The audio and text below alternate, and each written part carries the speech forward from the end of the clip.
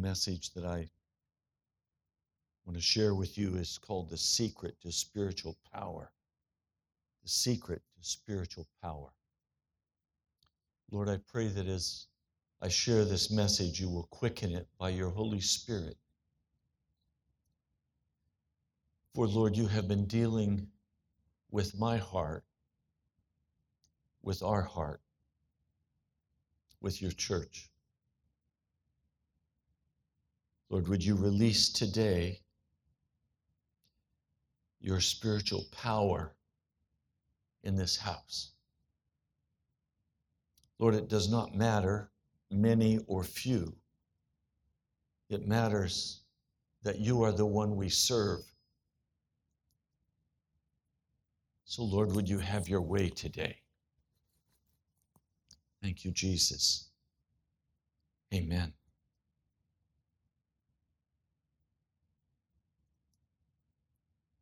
I'd like to share with you a piece of writing from G.D. Watson.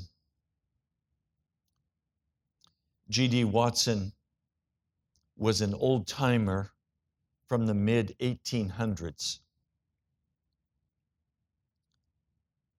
He writes, "In order to have the abiding secret of power, we must consent to seeming failure for Jesus." I don't know how that thought may strike you, but if you will look at the great crisis, the great crisis events in the Bible, and see the lives of people of great faith, you will find over and over again that the sweep of power turned on the pivot of a perfect willingness to fail utterly in the eye of the world.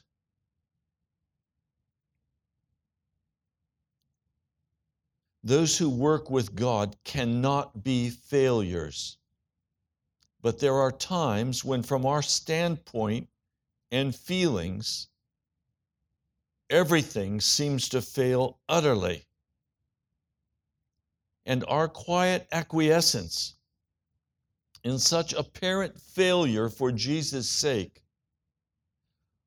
while it closes the valve on the creature side, it opens the divine side for the inflow of the energy that moves the universe.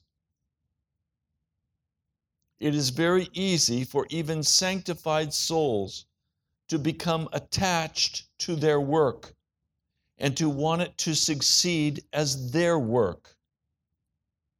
It is so easy for devoted persons running camp meetings, conventions, faith homes, missions, or any kind of philanthropic or spiritual enterprise to become greatly attached to the enterprise itself and to have an overwhelming desire for success. But a close analysis of the heart will often reveal the fact that the craving for success is because we are putting ourselves into the affair. And the Holy Ghost, who searches all things, finds out the terrible secret that, after all, it is self that wants success. Now, in order for God to get all the glory, He must blister the fair face of seeming success and make us die to ourselves in our work. And then He can accomplish results greater than we dream.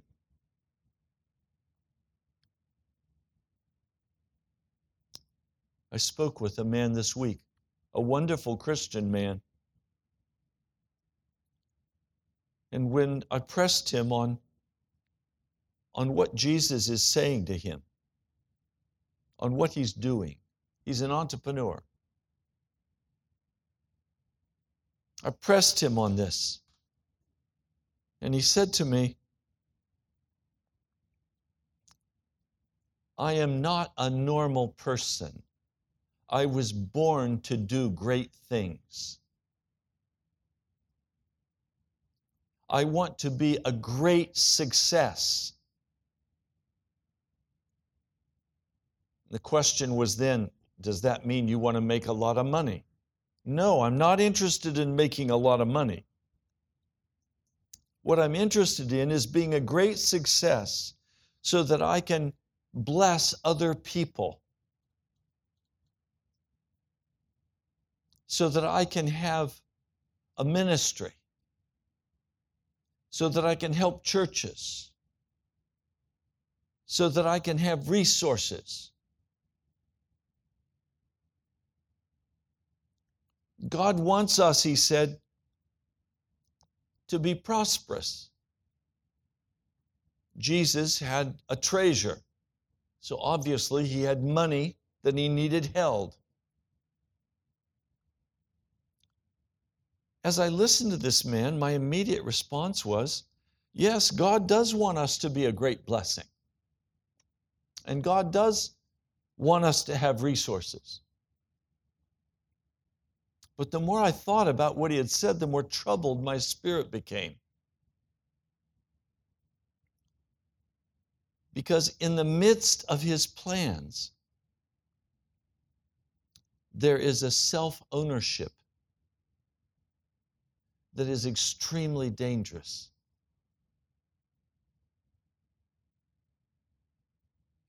I fight with this same issue.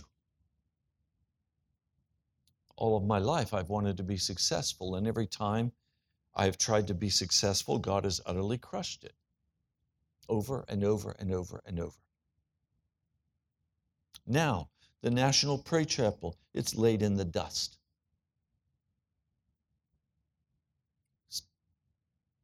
Reproach, shame.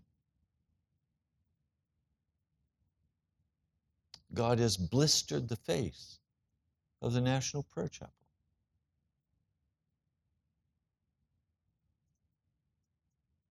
I know why.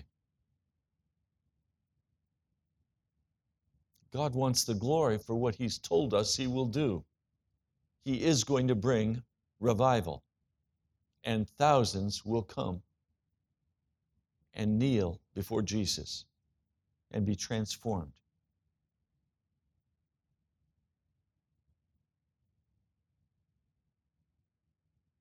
Listen, Jesus does not want us to get wedded to his work instead of to him. We are so frail, even after we are sanctified,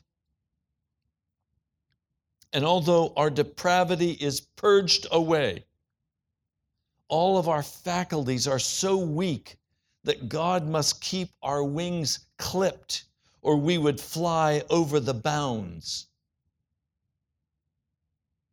Some of you may not know what the bounds are, but any person who becomes serious about Jesus will soon discover that he has very clear boundaries, and he does not want us flying out of those.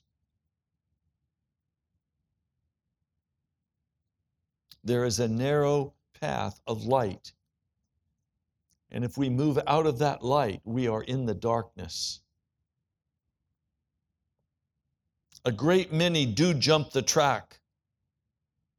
The man that never feels he has anything to boast of in his work, but always looks at the work as being nothing to his credit, is the one who is always at the point where he is willing to be counted a failure in the eyes of men. Read the record of great faith enterprises such as Wesley or George Mueller or Bishop Taylor. See how thousands of times in these men's lives they've had to consent to eternal failure in the eyes of men. Not only of the world, but in the eyes of philosophers, churches, ministries, renowned ecclesiastics. Note their solitary struggles in the prayer closet, their solitary mountain peak convictions, the lofty possibilities they saw that no one else could see. See how they surpassed all the law makers in their law, outstripped college professors in their teaching, eclipsed earthly bankers in their handling of money, how they put to shame the idleness and shiftlessness and unbelief of the majority of nominal Christians around them. And in order to achieve such great results, they had constantly to lie in the dust, to bear criticism, coldness, contempt from those whom they expected would help them.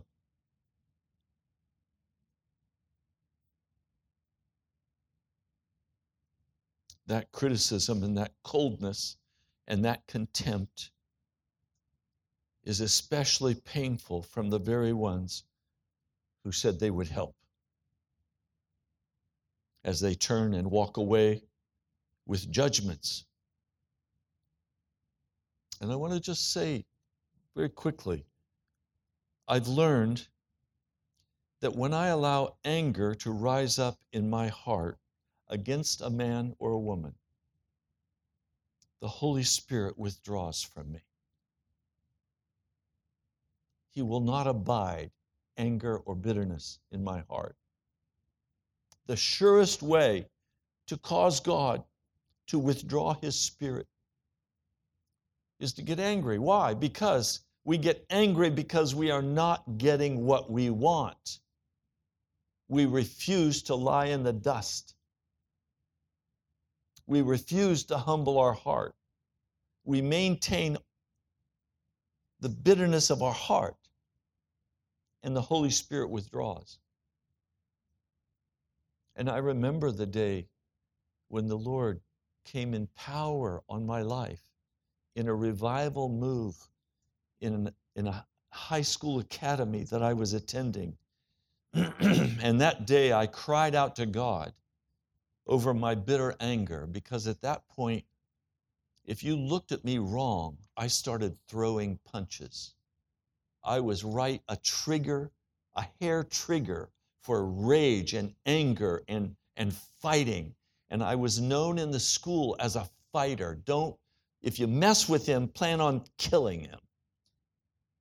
Well, I sat in that chapel where the Holy Spirit fell. And I knew I had to confess that anger, and it had to be removed from my heart. And sovereignly, God, just like that, removed that bitter anger. I have not been in a fight since that day. I've never punched anybody again. It was done. It was finished. It was over. God removed it. But now, as an adult, what I've learned is that under that anger, there was a deeper demon that had to be dealt with.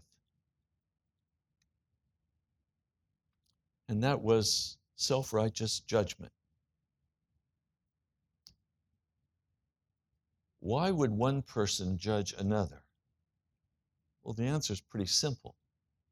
Because you think you're right and you think they're wrong. And if you're right and you think they're wrong, then judgment flows out of that. And as soon as I begin to make judgments about another person, the Holy Spirit begins to withdraw. Because judgment of another person is just a deeper level of the bitter anger that rises in a man's heart when he doesn't get his own way.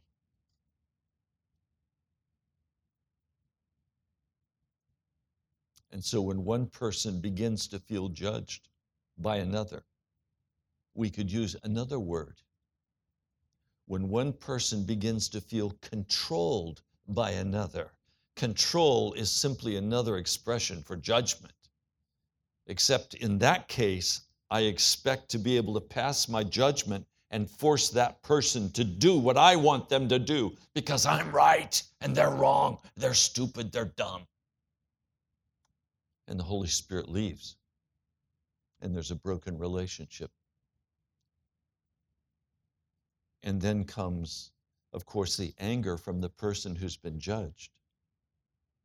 And then the one who's controlling says, see, why are you always getting mad at me? Why are you so stupid? And so it's all their fault. But it was my judgment that caused them to begin to be angry.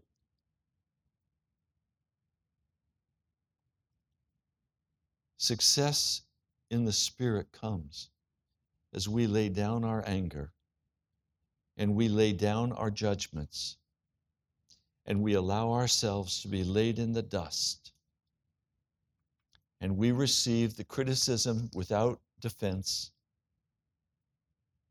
Now, please, guys, I'm not very good at what I'm saying. We receive the criticism without defense.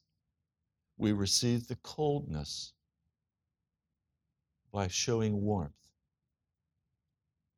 We receive the contempt by showing respect.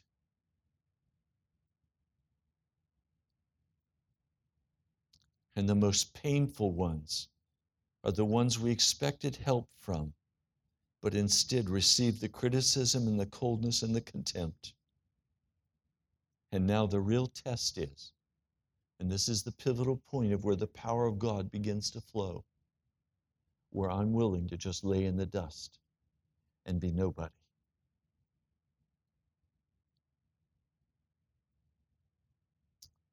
That person, over and over and over again, has to say in their hearts,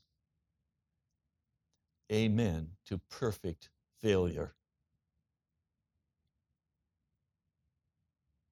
Now, this becomes particularly difficult when you have family members, you have children, you have close people in your heart who look at you and say, I cannot respect you because you are such a failure.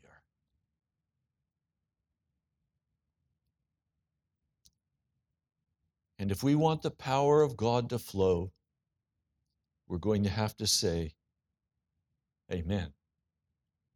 It's all right. Tears perhaps, groaning certainly, in the privacy of the prayer closet, not in the public square. Esther was told by Mordecai to do a certain thing, a daring thing to save the Jews. She said, if I do this, it will involve my death. Please send word back to Mordecai, she said. I will comply with the terms. I will hazard my life. And if I perish, I perish. That heart agreement to perish, to die and be buried in disgrace, was the key that unlocked the prison door and let a whole nation go into liberty. I am so grateful today for the privilege of being a failure, because I'm right at the faucet where the power of God is turned on. I am so filled with joy today that I can lay in the dust and not be angry.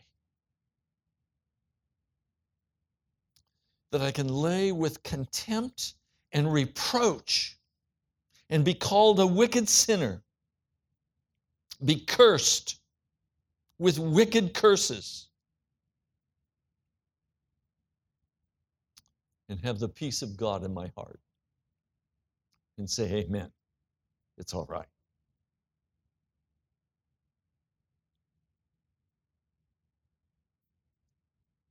There was the secret of power.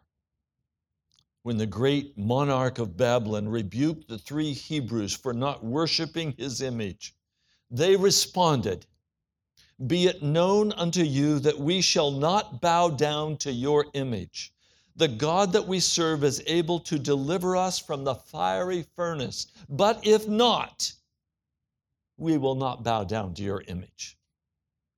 The secret of power lay in that expression, but if not.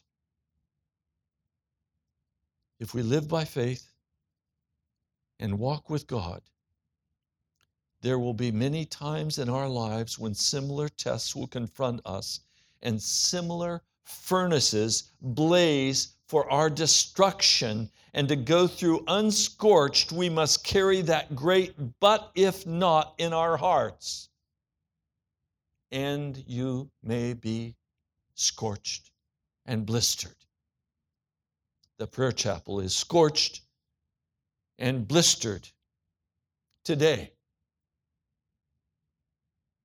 Is your life also scorched and blistered? Some of you, I know the answer is yes.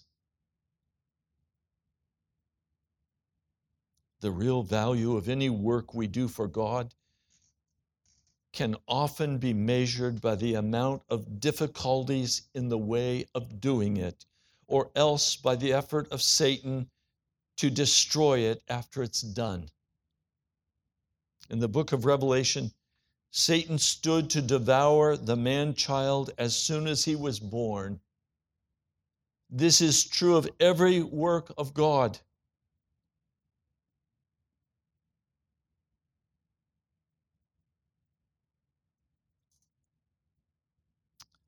I know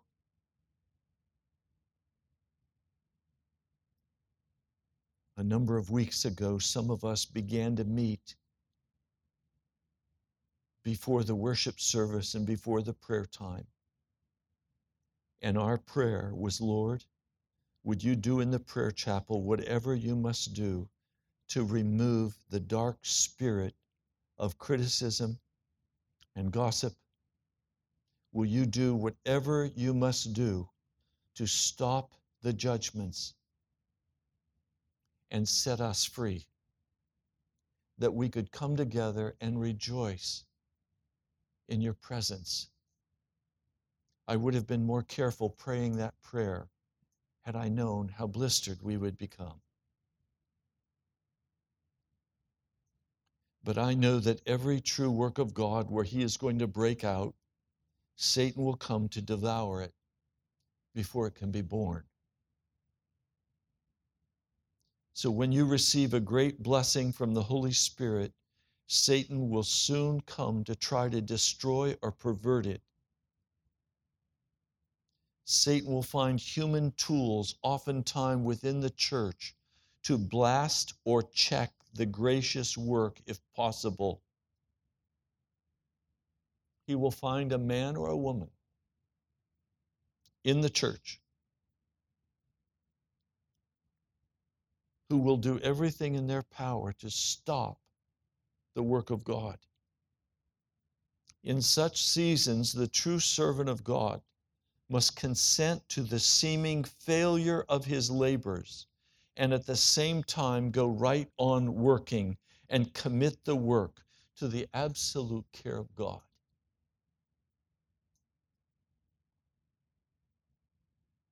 This last week, I did 3 days of offertory. A total of $500 was pledged, leaving us $800 short of what was needed to cover radio for the month of June. One of the men who normally contacts me at the end of every month and says, Ray, how much are you short, did not contact me.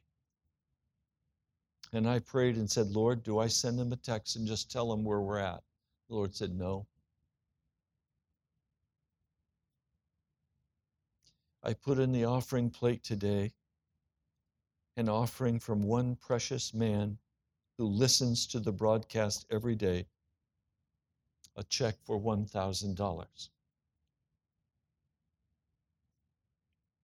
The Lord delivered.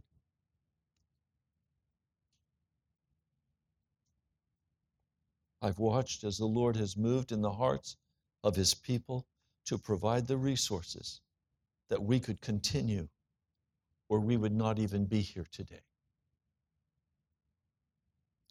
So on one side, every public perspective is that the prayer chapel is an utter failure, but it has been given over to the absolute care of God. The radio has been given over to the absolute care of God. There is nothing of me in it or fighting for it. It is totally in the hand of Jesus. I will do exactly what he instructs me to do with a disinterest.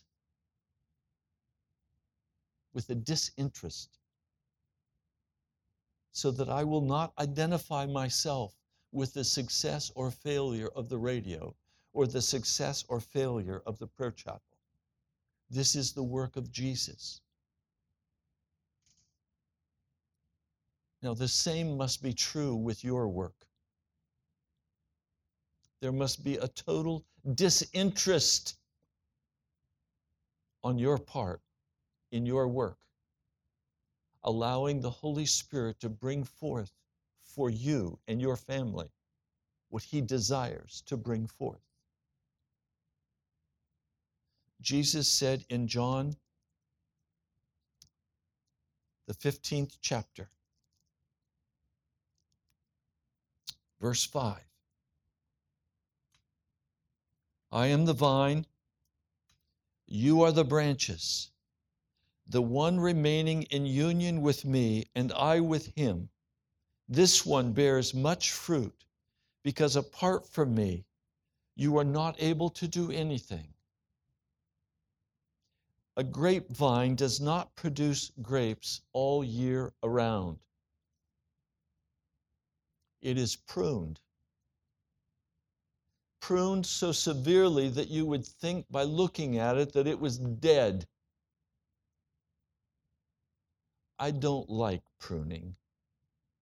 If I can't have grapes, let me at least have a covering of foliage that makes it appear successful.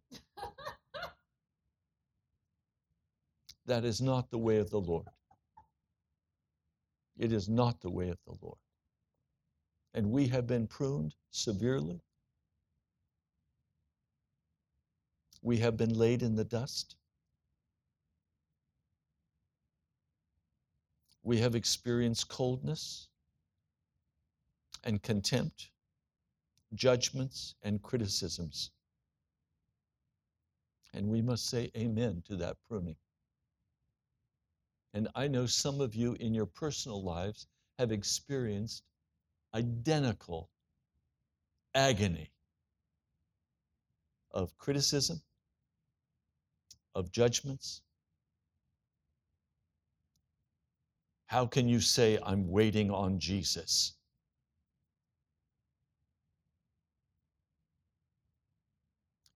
Because without him, we can do nothing. Without him, we cannot produce. For the kingdom of heaven, we can produce for the flesh. I'm not interested in producing for the flesh. I want what the Spirit of God wants to give us. And I want you to have in your personal life what God wants you to have.